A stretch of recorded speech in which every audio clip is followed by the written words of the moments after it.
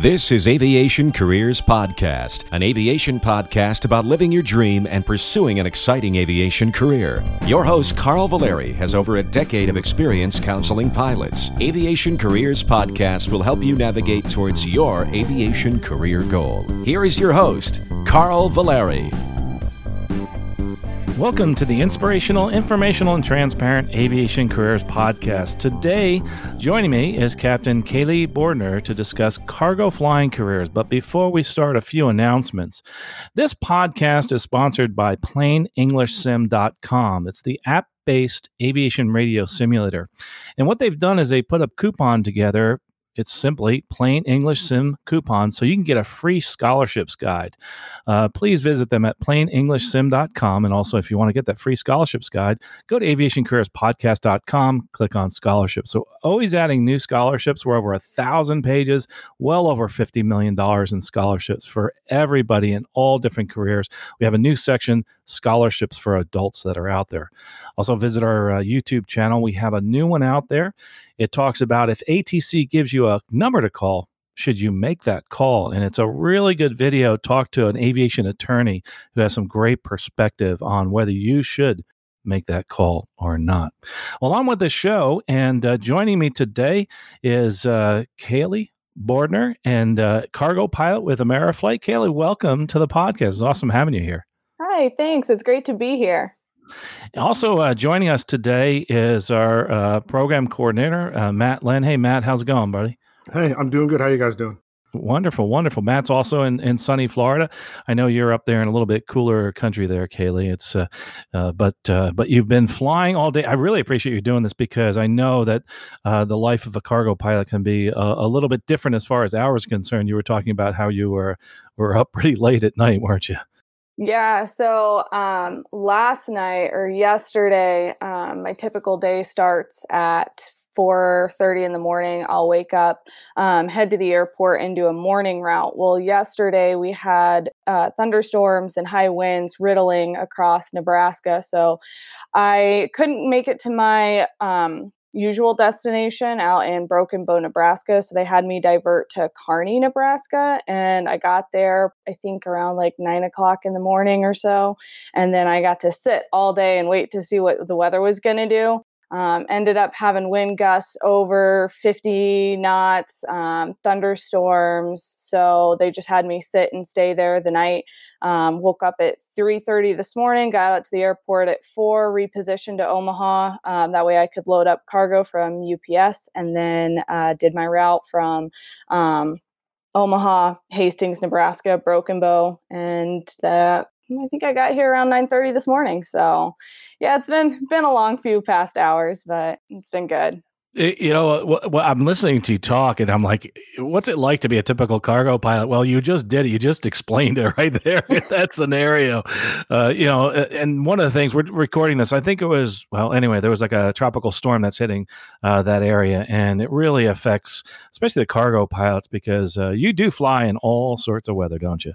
Yeah, we do. Anything. I've flown in icing conditions. I've flown not into thunderstorms. I try and avoid that. But definitely around them. If you feel comfortable, you're pretty much going. As long as it's within our operation specifications, we're legal to go, you try. Wow. Well, before we get into the whole cargo thing, I know I've watched some of your journey in getting to the flight deck. It's not been easy, but I don't think anybody's as easy, and it's so neat to see you overcome that adversity. But tell us a little bit about how you got into aviation in general. I think you have kind of a unique perspective. Yeah, so I grew up on a small family farm in Indiana. We had nobody in our family that was in aviation that I knew of growing up. So living out on the farm in a small town, you don't have a lot of traffic noise, you don't have a lot of sirens. So one of the noises that you always hear are these airplanes flying over. So as a young child, whenever I would hear something cool like a helicopter or a military airplane or even just like a plane in general, I'd run outside and play a game of whether I could look up and try and find it in the sky. And I was always so fascinated by them. But we never went anywhere on vacation via the airlines. So I never knew that the the airlines were a career. I just knew that military was a career, because my dad worked on a aircraft carrier, the USS Independence, and he was a Green Jacket. So for all of you who don't know what a Green Jacket on an aircraft carrier is, they're in charge of catapults and arresting gears. They're on those crews, air wing maintenance personnel, cargo handling. They're hook runners. Sometimes, like if there's a photographer aboard the ship, they're that photographer's like basically escort mate, if you want to say that, and quite a few other things. So my dad was in charge of primarily the arresting cable, and occasionally he would go up to the catapult and hook up like F-14 Tomcats and F-A-18s, and they had the A-6 intruders and all that kind of stuff on board. So whenever we would end up watching Top Gun, he would put the surround sound on, like crank it all the way up, be like, this isn't even half of what it sounded like on the carrier deck. And I'm always like, Dad, turn it down, it's loud. And so he would always tell me about all of his experiences with the Tomcats and the Hornets and stuff like that. And so it just kind of like sparked my interest a little bit more. But again, like I had no idea that aviation was a career path because it wasn't discussed in my school pretty much. Like it was, oh, you want to do nursing, you want to do engineering, stuff like that, but no mention of aviation whatsoever. So it wasn't until I got a little bit older and I was actually watching a movie and I was like, wow, that's really cool. I'm going to join the Air Force. And I started researching it a little bit more. And then I decided not to go the Air Force route just because there was this huge pilot shortage that everybody was talking about. And I didn't want to be hooked into a military like contract for 8 more years if I wasn't going to get a flight slot. Like I wanted to fly. And so I decided I would go the civilian route. My parents were 110% behind me. Junior year of high school, my mom's like, is this actually what you want to do? And I told her, I said, I don't know what I want to do with my life other than this. Again, I had never been in an airplane. I had never touched an airplane. The only thing that I had seen up close and personal was like at Pensacola Museum. We went there. We'd go to a couple different other aviation museums. So that's like the only interaction I had ever had with aviation. So she said, okay, if that's what you want to do, we'll start looking into doing flight lessons. So we got in touch with a flight training school out of Kokomo, Indiana, and we went out there and they got me started. And my first lesson was, I think it was in July or August of 2012. And it was in a J3 Cub off a grass strip just outside of Kokomo. Glendale is the airport. And after that first flight, I was hooked. My instructor came back and there was a gentleman there that I call him my airport grandpa because he's just like a big teddy bear. She kind of like leaned over to him and was just like, yeah, she's got the bug. And they basically were just like, yeah, there's no going back for her. This is what she's meant to do. So that's kind of how I got started in aviation and kind of came to the world of aviation. After I got my private pilot's license, I did that the Sunday before I was supposed to be moving to college to start my basically college journey through aviation. So I was so nervous on my check ride because I'm like, I have to get this done or else I can't start my instrument. And I was in all of my instrument classes in school, like at Indiana State University. So got the check ride done, went on to go to college to earn my instrument, commercial, multi, CFI, and then I eventually got my double I during an internship that I did. So that's kind of how I got started.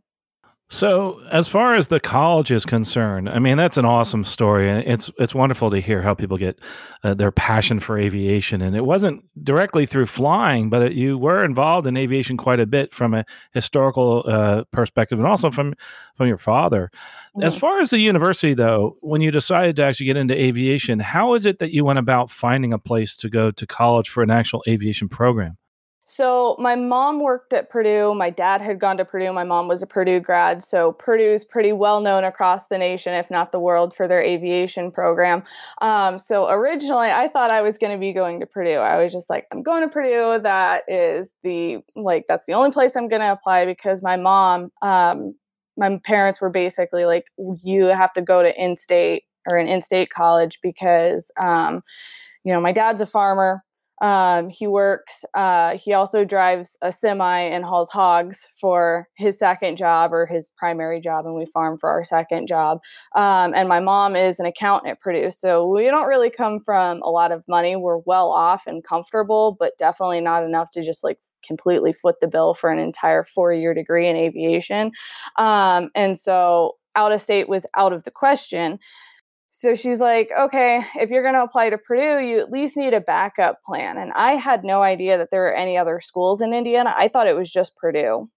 And so she went through and started looking. It's like, well, if you don't get into Purdue, here's this other school, Indiana State University, that you should apply for just in case. I'm like, great, Mom, thanks. That's definite vote of confidence right there.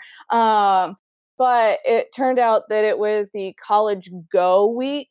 And that's a week, I forget what week exactly it is, but it's a week where basically the colleges across the country waive their application fee. And so my mom's like, you might as well just apply. There's no application fee. Just do it and see what happens. I got accepted to both programs, but Indiana State University ended up offering me more financial support and opportunities. I ended up getting the President's Scholar, which was close to a full ride scholarship. And then through my school, my high school, I spent my entire senior year just like filling out scholarship after scholarship, because I was going to pay my way through school and I was not going to come out of school with any debt. And so with ISU giving me more money, I went down, I toured their campus, and it was a lot smaller than Purdue. I felt more at home at ISU. I didn't feel like I was getting lost in a crowd. And so that's how I kind of chose ISU over Purdue. They're both great programs. The programs themselves really weren't a deciding factor. It was more of how did I feel and where did I feel I fit better. So for anybody out there who's looking into colleges, definitely do college visits. Look at financial opportunities. I stress scholarships a lot because, like I said, my goal was to graduate debt-free, and I managed to graduate with a 4-year degree in aviation debt-free. Apply yourself through high school.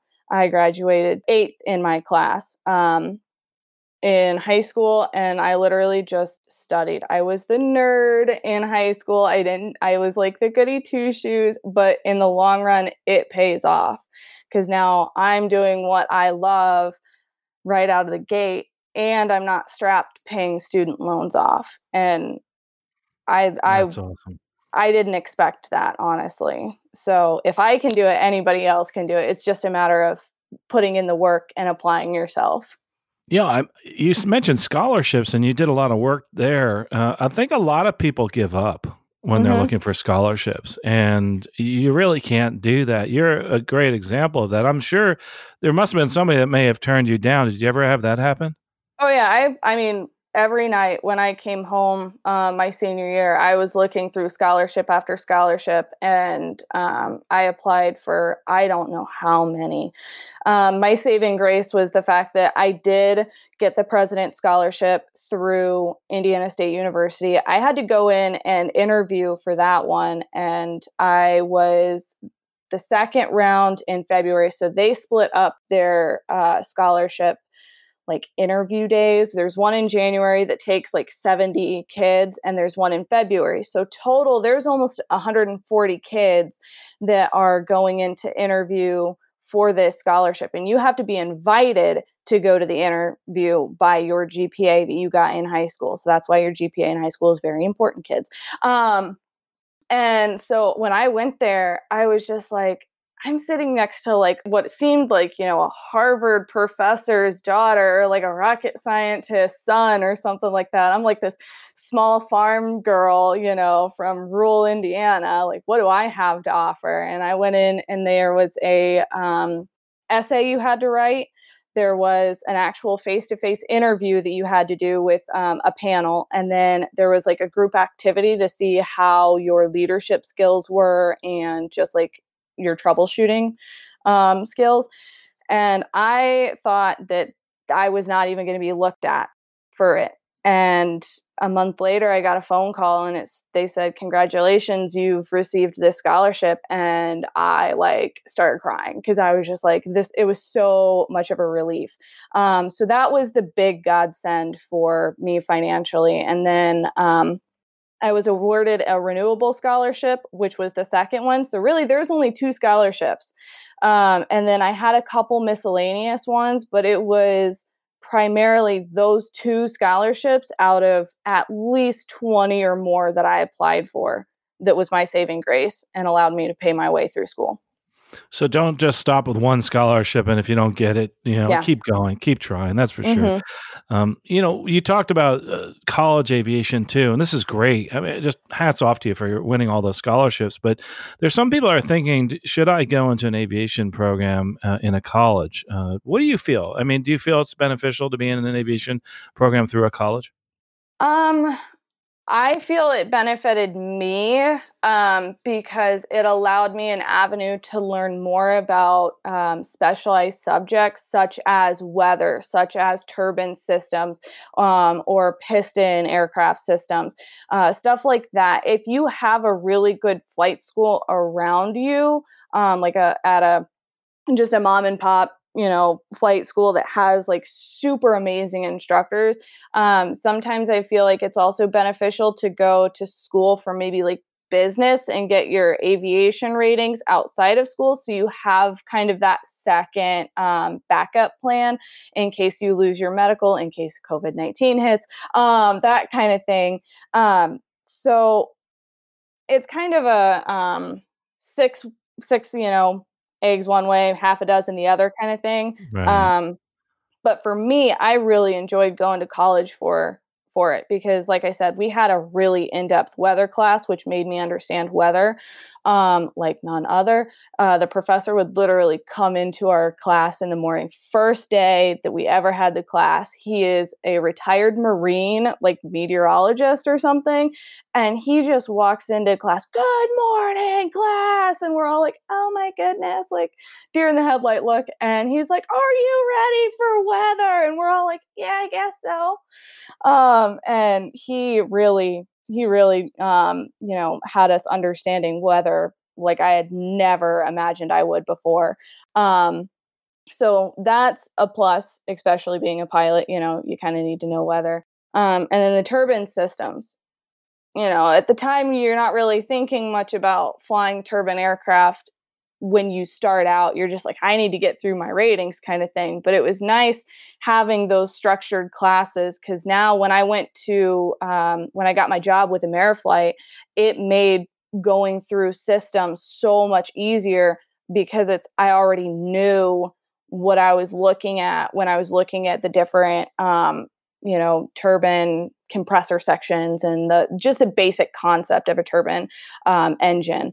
And then at Indiana State University, we also had a King Air B200 class, which we took an entire semester to simply learn about the B200. So flying the 99 now for Ameriflight, having that background in that King Air Beechcraft systems, they're very, very similar. So when I transitioned from the Brasilia to the 99, it was pretty easy systems wise because it's already stuff that I was familiar with.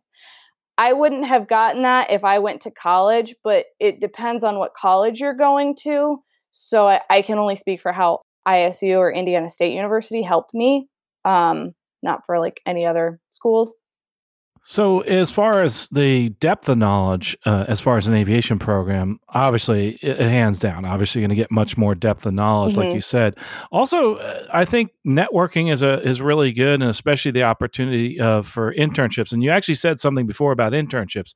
So, you were able to get one, and was that because of being at college?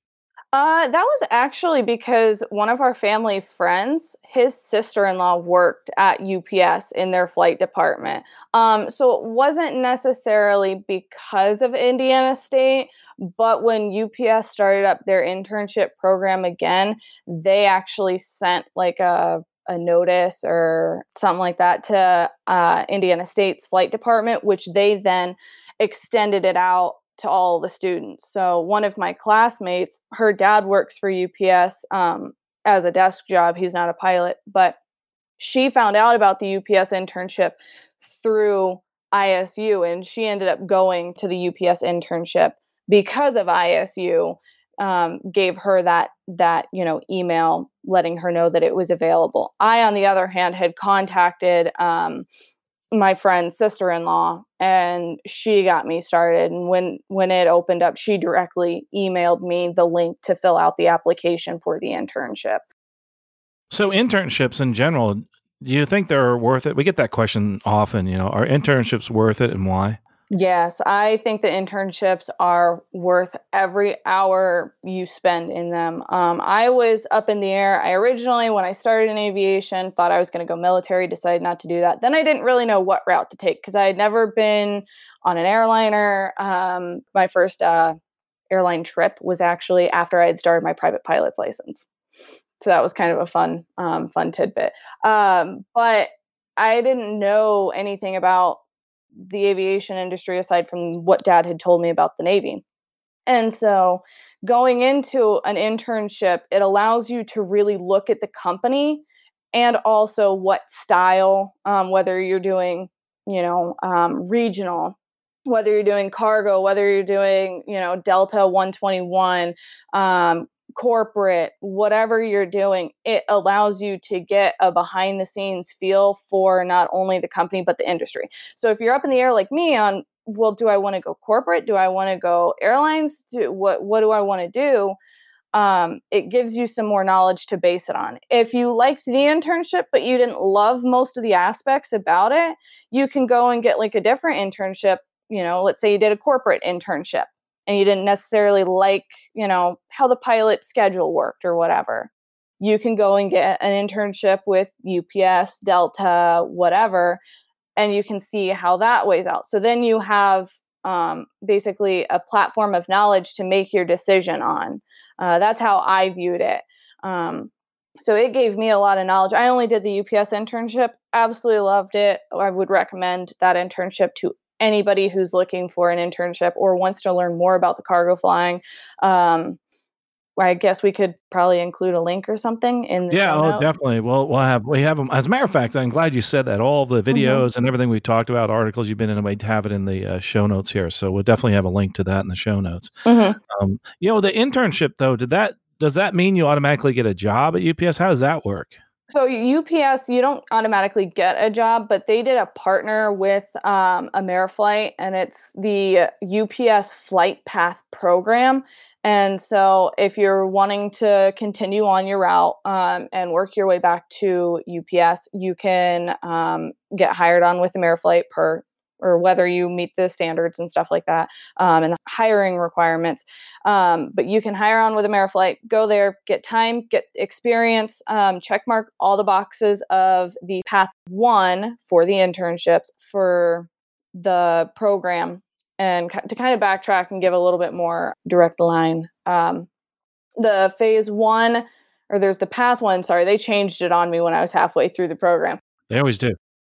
Right? The path one is strictly for interns. So that's what I'm in. There's a path two for everybody else at Ameriflight who's wanting to get into it. With path one, you start out as a UPS intern and then you get hired with Ameriflight.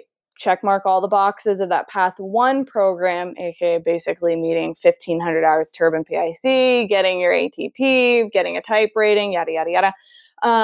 And then once you meet that requirements, you have a guaranteed interview with UPS, not a guaranteed job, unfortunately, but a guaranteed interview.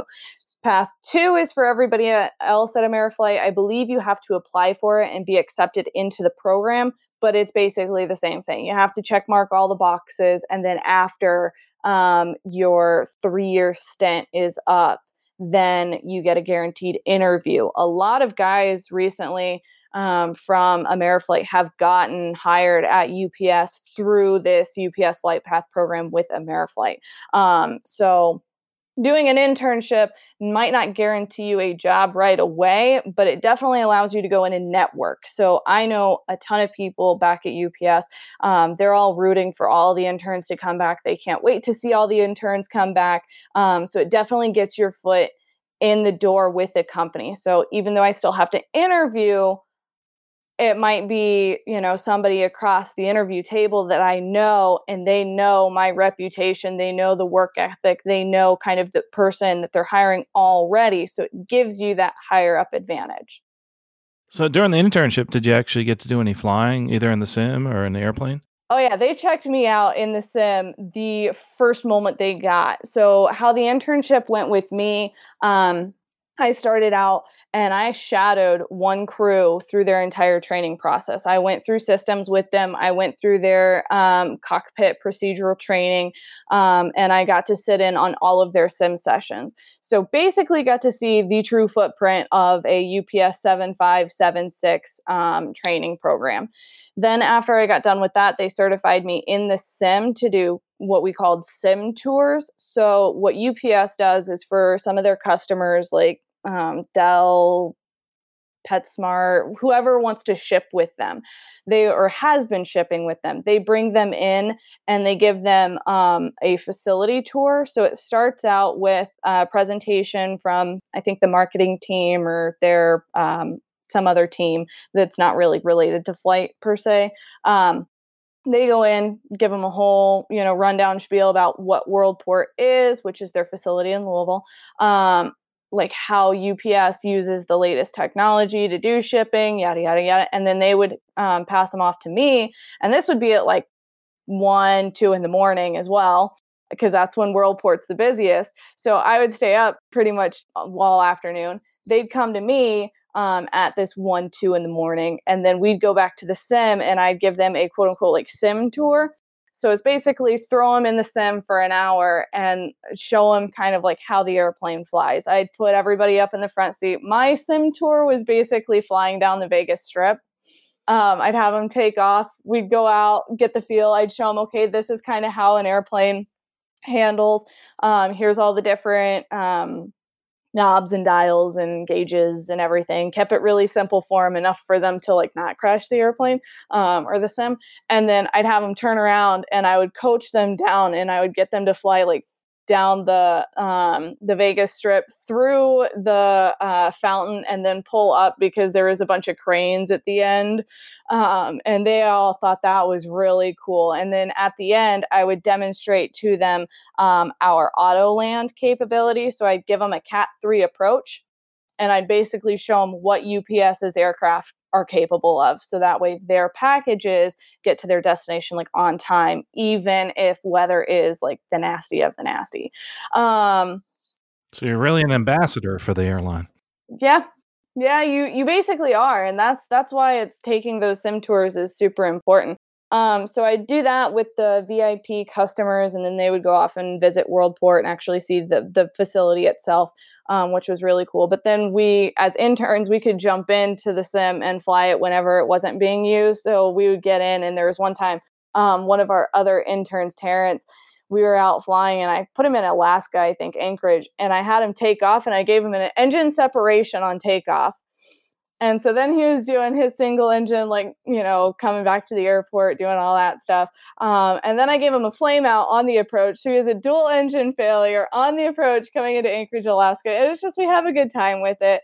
I get in with an instructor on occasion and he'd coach me through some actual procedures. So yeah, we got to fly the sim. And then we had jump seat benefits on UPS. So one of our jobs as an intern was to go out and to see what was actually going on the line and see like how we like UPS truly operated. So that was really cool too. Yeah, and I've UPS'd myself home a few times on the GMC, Yeah. and with that other company we won't mention. But the one of the things that was really interesting when you're talking about this internship was being able to parlay it into flying for Ameriflight and actually becoming a cargo pilot. I think a lot of people, when they think of cargo, there's so many things they think in their head. What is cargo flying all about? And I think it's different depending on what you do. Yeah. And so with that said, you've seen many different aspects. So what is it like to be a cargo pilot in what you do now, and how do you compare that to, say, like a mainline UPS type of flying? So I didn't get to really look at mainline very much. I think I only jump seated a few times, and I didn't. That's one thing that I do regret not doing during the internship is I didn't get out and really network with the line pilots as much as I would like. So I can't really speak on that aspect. I do know 121 cargo flying is a lot better than 135 on occasion. They get to sit in the office and drink their coffee and check weather while we are actually out on the line in the rain, in the snow, in the gusty winds, in the negative temperatures, all that kind of stuff. Loading our aircraft because we are our own load supervisors. UPS has load supervisors doing that for them. And because UPS, you have basically the like loading cans that all the packages are put on, and then they just have to weigh those cans and place them specifically on the aircraft, like flight deck, or not really flight deck, but the cargo deck, cargo hold. They calculate all that for them. They take care of the loading for the pilots, and the pilots walk out, get the paperwork, check over to make sure everything is correct, is complete. They check all the hazmat paperwork if they have any hazmat on board. They sign it, then they push back, and then they fly. So it's a little more glamorous on the 121 cargo side as compared to the 135. But 135, it's not really that glamorous. It's not for the faint of heart. Like I said, you work outside doing load and unload in all kinds of weather. In Montana, at one point when I was flying up there on the Brasilia, we had temperatures, wind chills of negative 34, and the APU wouldn't start. And so there was no heat on the plane. That was fun. So we were out in negative 34 degree temperatures. We've seen similar temperatures here in Iowa. You're in the rain, you're in the heat, everything like that. So you really learn how to dress properly for the weather, and you learn how to make sure you have gear with you. So that way, if you're caught in unforecasted weather, you can still prepare for it. Like I always have my rain gear rolled up in my backpack at the bottom of my backpack, no matter where I'm going, no matter what the forecast is, I always have my rain gear. So yeah, that's a little different. That's why it's not for really the faint of heart. Is if you hate the cold, definitely try and get a base or somewhere where there's no snow. I like the cold, so that's kind of that right, that kind of throws another aspect into it when you're considering doing it. It's very rewarding though when you actually do get into the cockpit and start flying. Most of my work here at Ameriflight has been single pilot, aside from the Brasilia. The Brasilia is a 2-crew aircraft, so that's kind of daunting in itself as a single cargo pilot. You don't have anybody else to talk to. You are the PIC and solely the PIC, and you are making all of the decisions. So that was really daunting to kind of get over that at first. And honestly, I think I struggled through training because I was slightly scared of it. I was having some issues going through training just because the mindset of you're going to be flying single pilot IFR in some pretty nasty conditions. And but once you get that first approach out of the way, get the first approach under your belt, you're pretty much set. So that builds a lot of confidence. Oh my gosh. Because later on, you're going to be with somebody all the time in the cockpit. Yeah. It's kind of weird.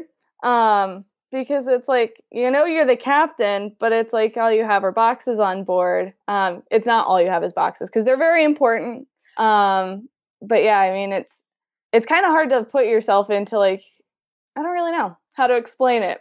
So as as you talked about the boxes and all that, so there's some good things about. I know that you described a lot of tough things as far as cargo is concerned. You're out there in the weather, especially 135. But as far as cargo in general, what do you think is the best part about it?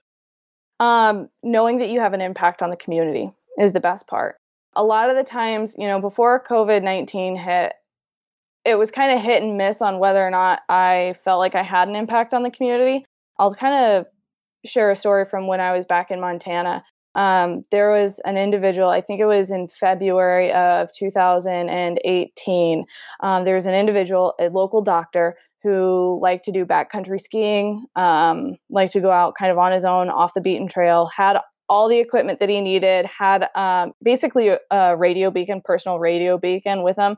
Anybody who's going out in the backcountry in Montana in winter always needs to have it, because when you have it on, you can search for people. He had all of his equipment, everything like that, as far as I know.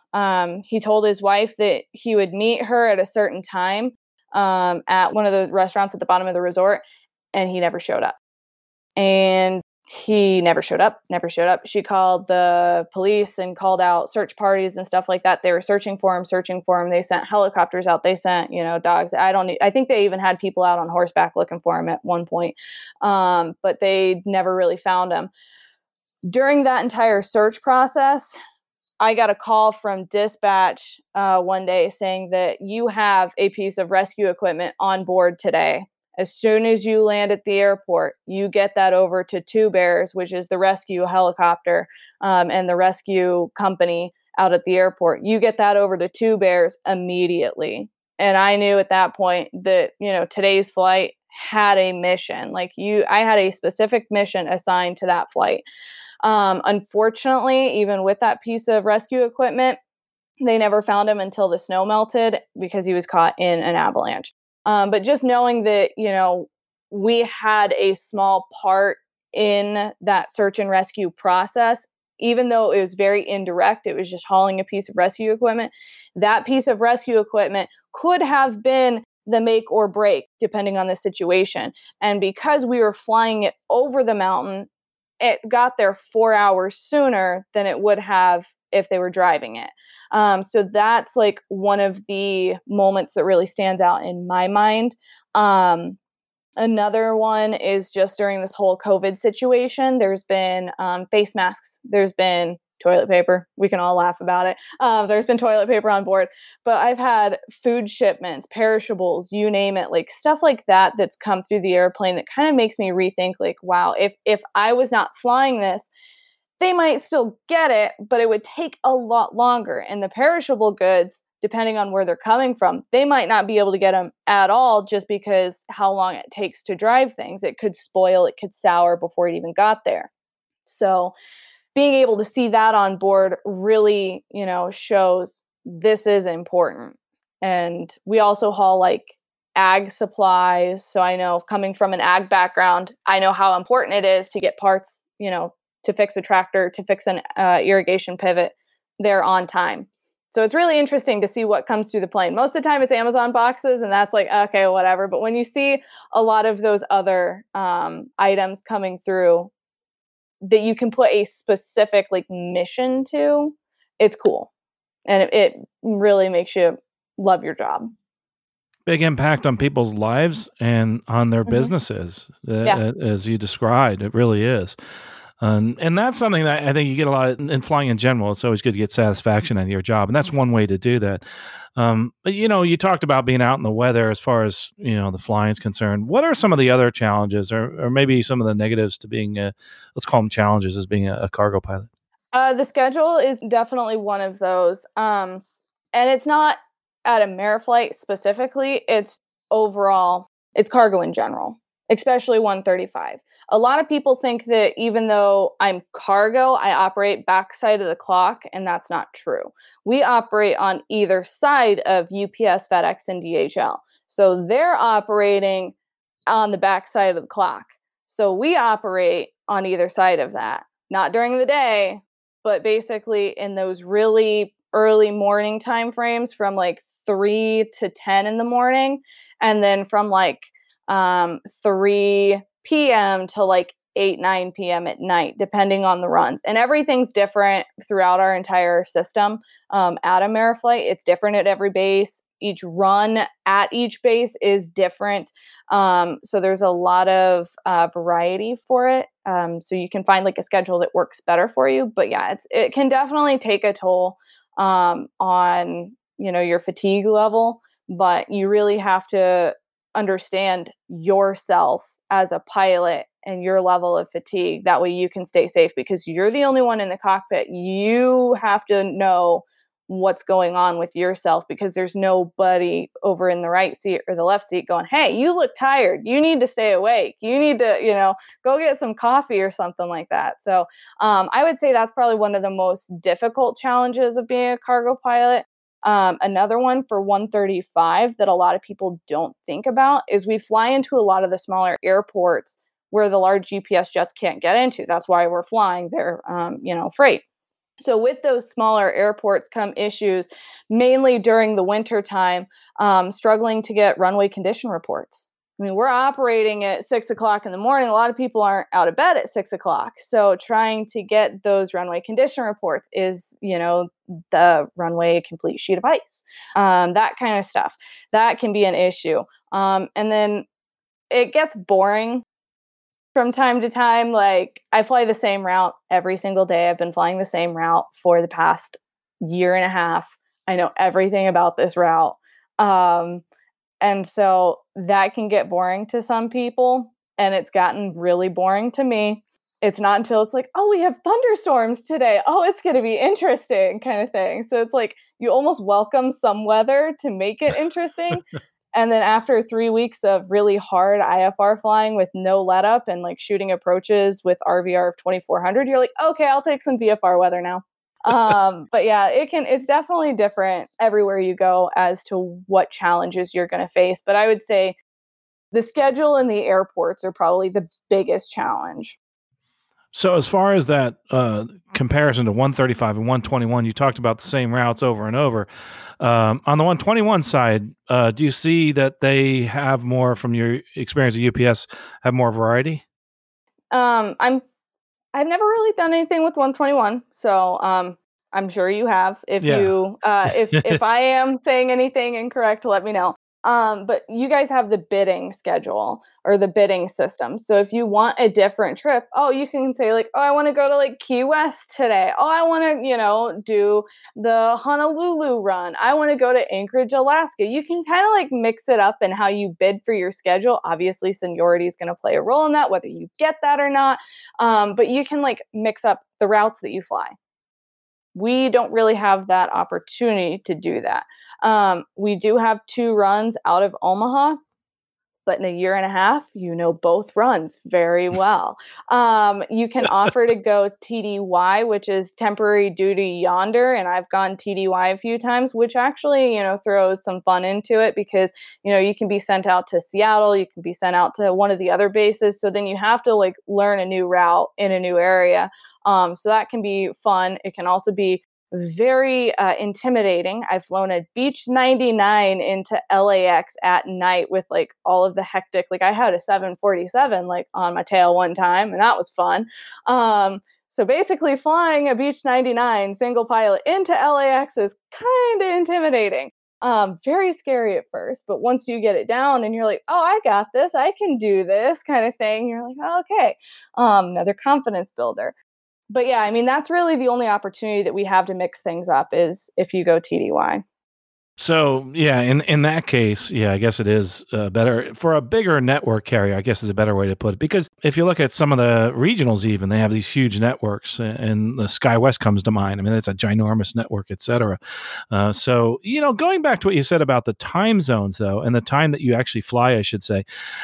Interestingly, a lot of carriers that are carrying passengers are doing the same. I mean, I'm sure you've heard from your friends. It's like I have times where I was flying more at night than my friends that are flying cargo. Mhm. It's amazing.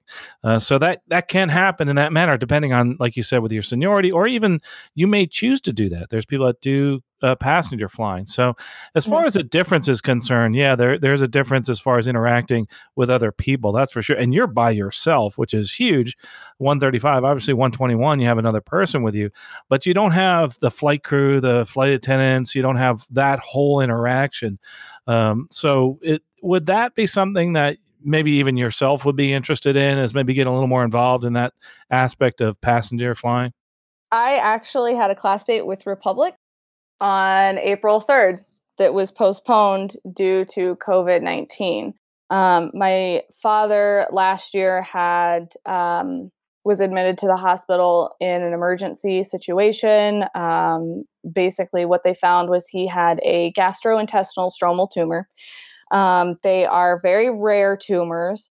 Like 80, I think like 90% of the tumors that they take out that are those gastrointestinal stromal tumors, they are benign. His came back malignant. So with that family issue, at the end of this month, 2 years ago, I found out that I had a fibroadenoma breast tumor, and I thought I had breast cancer at 23 years old. So going through two tumors in my family has kind of shifted my perspective on life a little bit, and I love it at Ameriflight. I really love UPS and stuff like that, and I am still trying to strive to get back to UPS. But I was started looking at different avenues on how to get there, just because I wanted to be closer to home, closer to my family. There is a very high probability that that tumor that my dad has could come back just because of the rarity of it. They don't know a lot about it. He's doing great right now. They took it out. All the lymph nodes around there was good. So he's at his normal self currently. But it's just that, it's kind of in the back of your mind. Like, dad had one, I had one at 23. What's next kind of thing. So yeah, I was trying to get on with Republic Airlines and try and move back home to Indiana, but COVID-19 had other ideas. So yeah, I'm looking at possibly switching to passengers. Right now I'm keeping all my options open. So yeah, and hopefully your father has a speedy recovery, and those type of things in your life do change your perspective.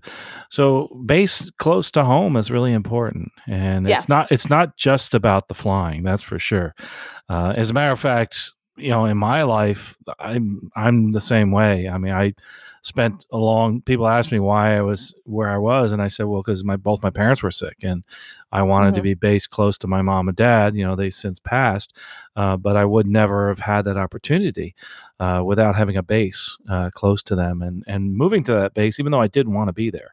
So part of this whole flying is, it's not just about the flying; it's also about your whole lifestyle.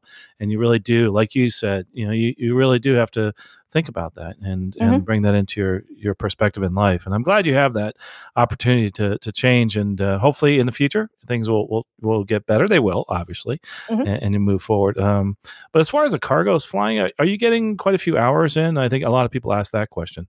It varies per base, per run again. On my run that I do out here coming out to Broken Bow, Nebraska, I get about 2.8 on average a day. So it's not a whole lot, unfortunately. That's pretty much like the average across the board is anywhere from 2 to 4 hours a day. There are some runs. I know the LAX run that I was talking about, it gets like 5 hours a day. There's one down in our Dallas base that is a 5 hour a day run. Most of our stuff down in the Caribbean, like out through Puerto Rico, it's a little bit higher time as well. But most of your other bases are just on average like 2 to 4. So unfortunately, not a whole lot. Not like the folks there, Republic, et cetera, doing those 800 hours and sometimes 1,000 hours in a year. It's quite a bit there. Yep. Um, one thing that I think is important as far as looking at the perspective from the career and continuity is the fact that cargo, in this case, has actually done really well during COVID-19. So, well, let me ask you, what impact has it had on your career and on your flying? Obviously, the biggest impact was the postponing of the Republic class date. But as far as the cargo side, it really hasn't had an impact at all from what I have seen at the Omaha base. I can't really speak for any other pilot across our network. At Omaha, the only thing that we saw when it first hit was there was a huge increase in cargo. Like I was at 100% almost like every day for an entire week. We had to call in our reserve pilot to carry the overflow, all that kind of fun. And then once everything started shutting down, like the businesses, the non-essentials, you saw it start to like dwindle. And then there were days where I was at 50% capacity. Like normally I haul anywhere from 1,100 to 2,200, on occasion up to 2,600 pounds of cargo every day. And I was at 800. So there was a huge decrease there for a while. And then once things started opening back up, we've had a very huge influx in our capacity again. Like today alone, I think they had to call in another reserve pilot to haul some of the overflow cargo from all of the aircraft at Omaha. And so with that, it was just like we've seen that small dip in volume is the only huge impact we've seen. Obviously, drivers, loaders are wearing gloves, masks, social distancing is trying to be adhered to whenever possible. That's pretty much it. I mean, it was interesting to see the change in the cargo. Like we went from a lot of Amazon boxes to a ton of medical supplies. I had a human transplant on board one day. So that was kind of cool. Knowing that, somebody is getting possibly like an organ or something to help their life, help their health status improve. And I played a small part in that. That was kind of cool. But yeah, there hasn't really been much of a change. The one thing I am nervous about for career progression, however, is depending on how long this, pandemic lasts, how long the closures last, the travel bans, all that kind of stuff. How are the airlines going to come out of this? Are they going to have to start furloughing more pilots? I know United had released a statement saying that if things didn't turn around by October, they were like furloughing a third of their pilots or something along those lines. I thought I saw an article about that somewhere, but that in my mind, I was like, if 12,000 pilots are flooding the market, where are they going to go? They're going to go to the cargo side of things, because cargo right now is booming, like all of the stuff that's being shipped, everything like that. So if UPS fills all their positions and they're no longer hiring because there's this influx of pilots to the market, what's going to happen? Am I going to be staying at Ameriflight? Am I going to be, trying to get back home? What's going to happen, kind of thing. So that's been a big indirect impact. Is just kind of what's next. Nobody really knows. Yeah, and one of the things that was a great illustration is how the whole industry is impacted by this. Because then again, like you said, you get these very experienced pilots.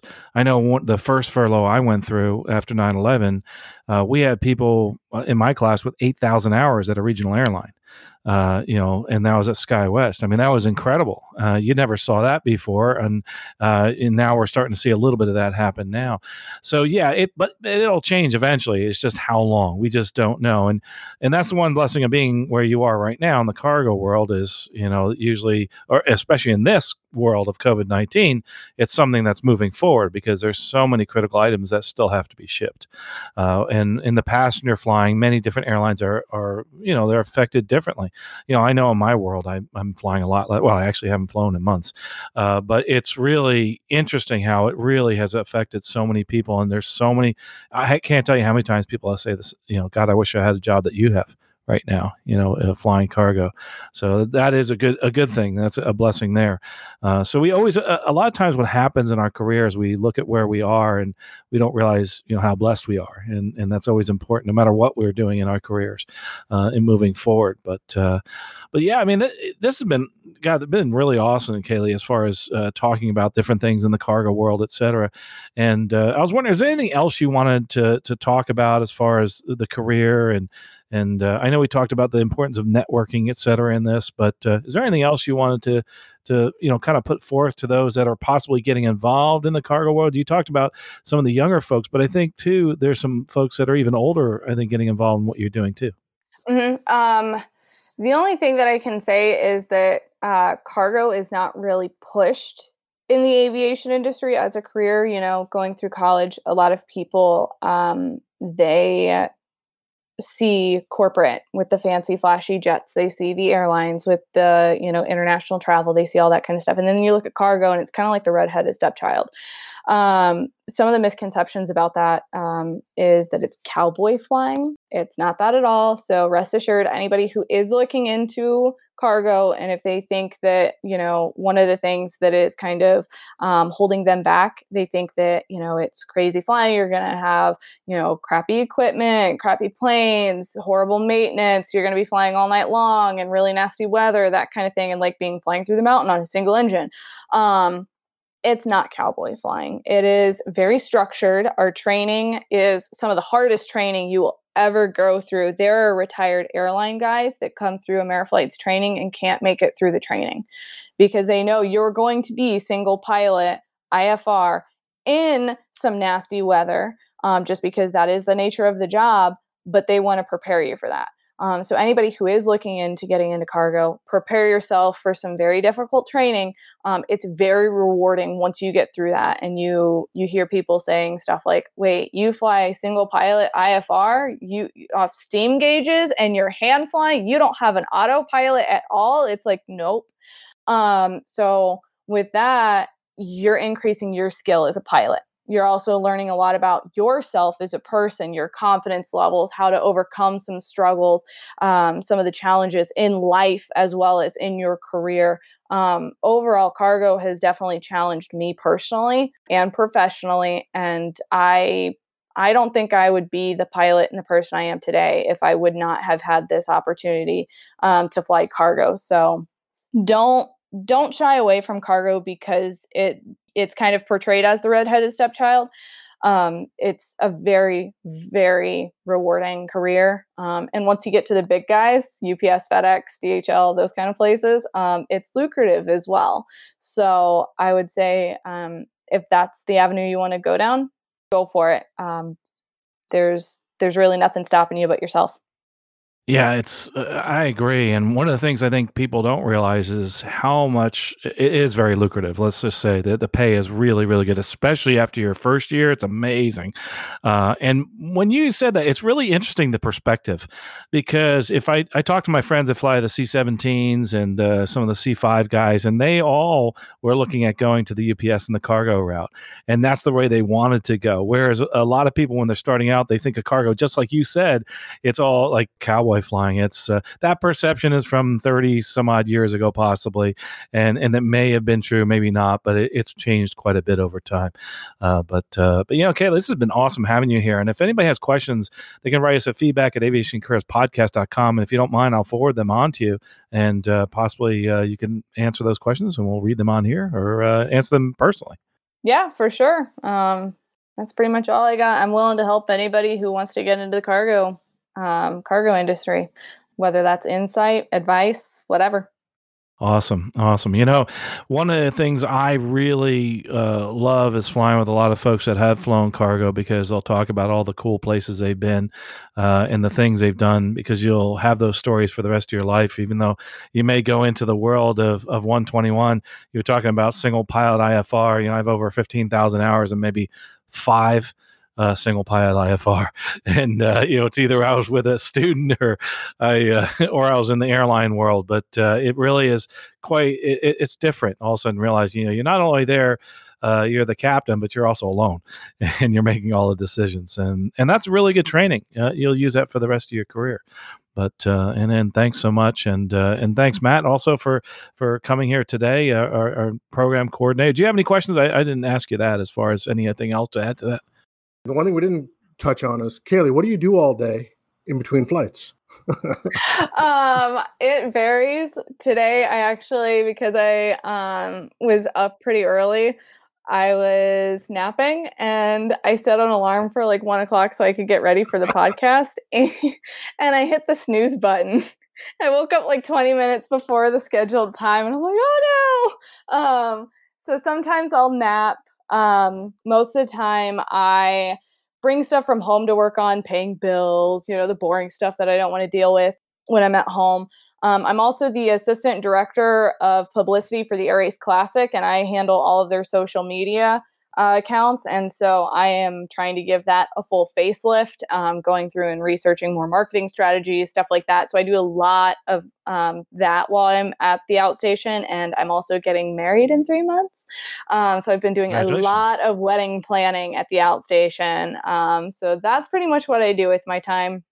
Photography, dabbling with that, reading books, pretty much anything I feel like doing. Well, hopefully we see you at the Air Race Classic in Lakeland next year.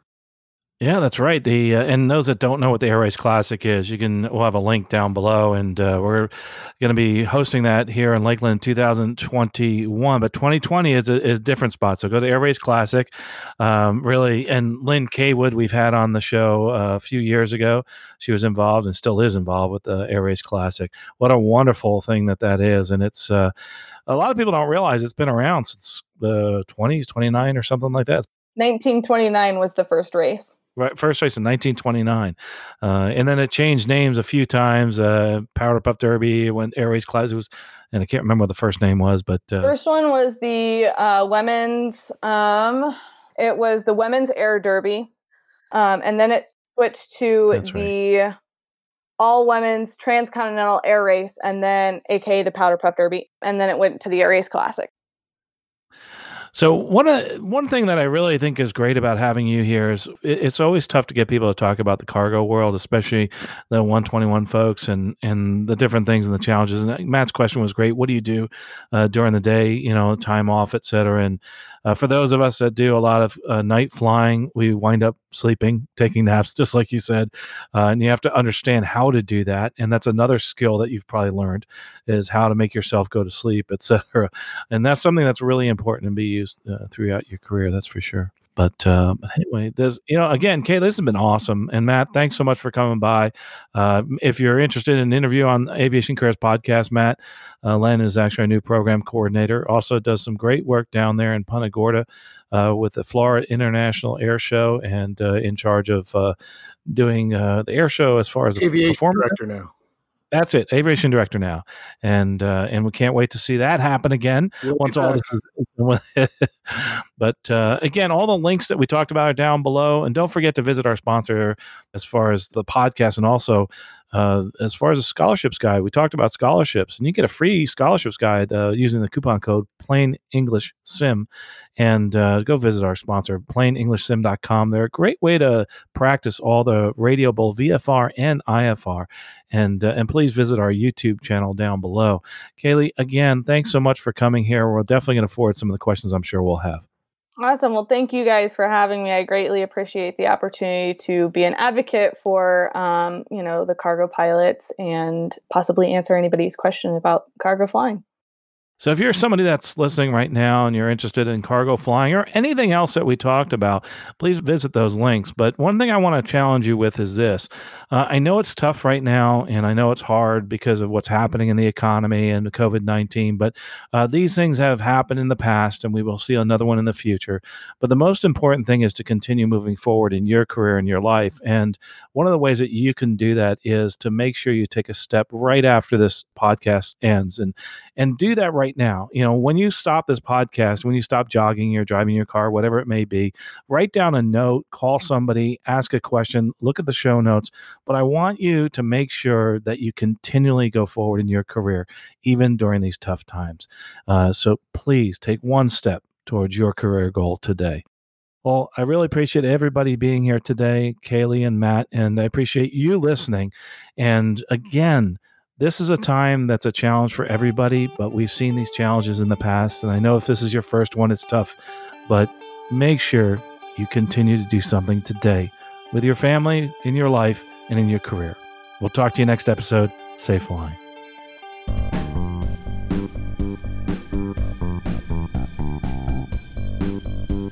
You have been listening to Aviation Careers Podcast, an aviation podcast about living your dream and pursuing an exciting aviation career. This aviation podcast is produced by the Valeri Aviation Corporation. Although host or guests may receive compensation for products and services discussed in this podcast, compensation never influences our opinion. Before purchasing any product or service, you should always do your own research. Music by Billy Wheeler. All rights reserved.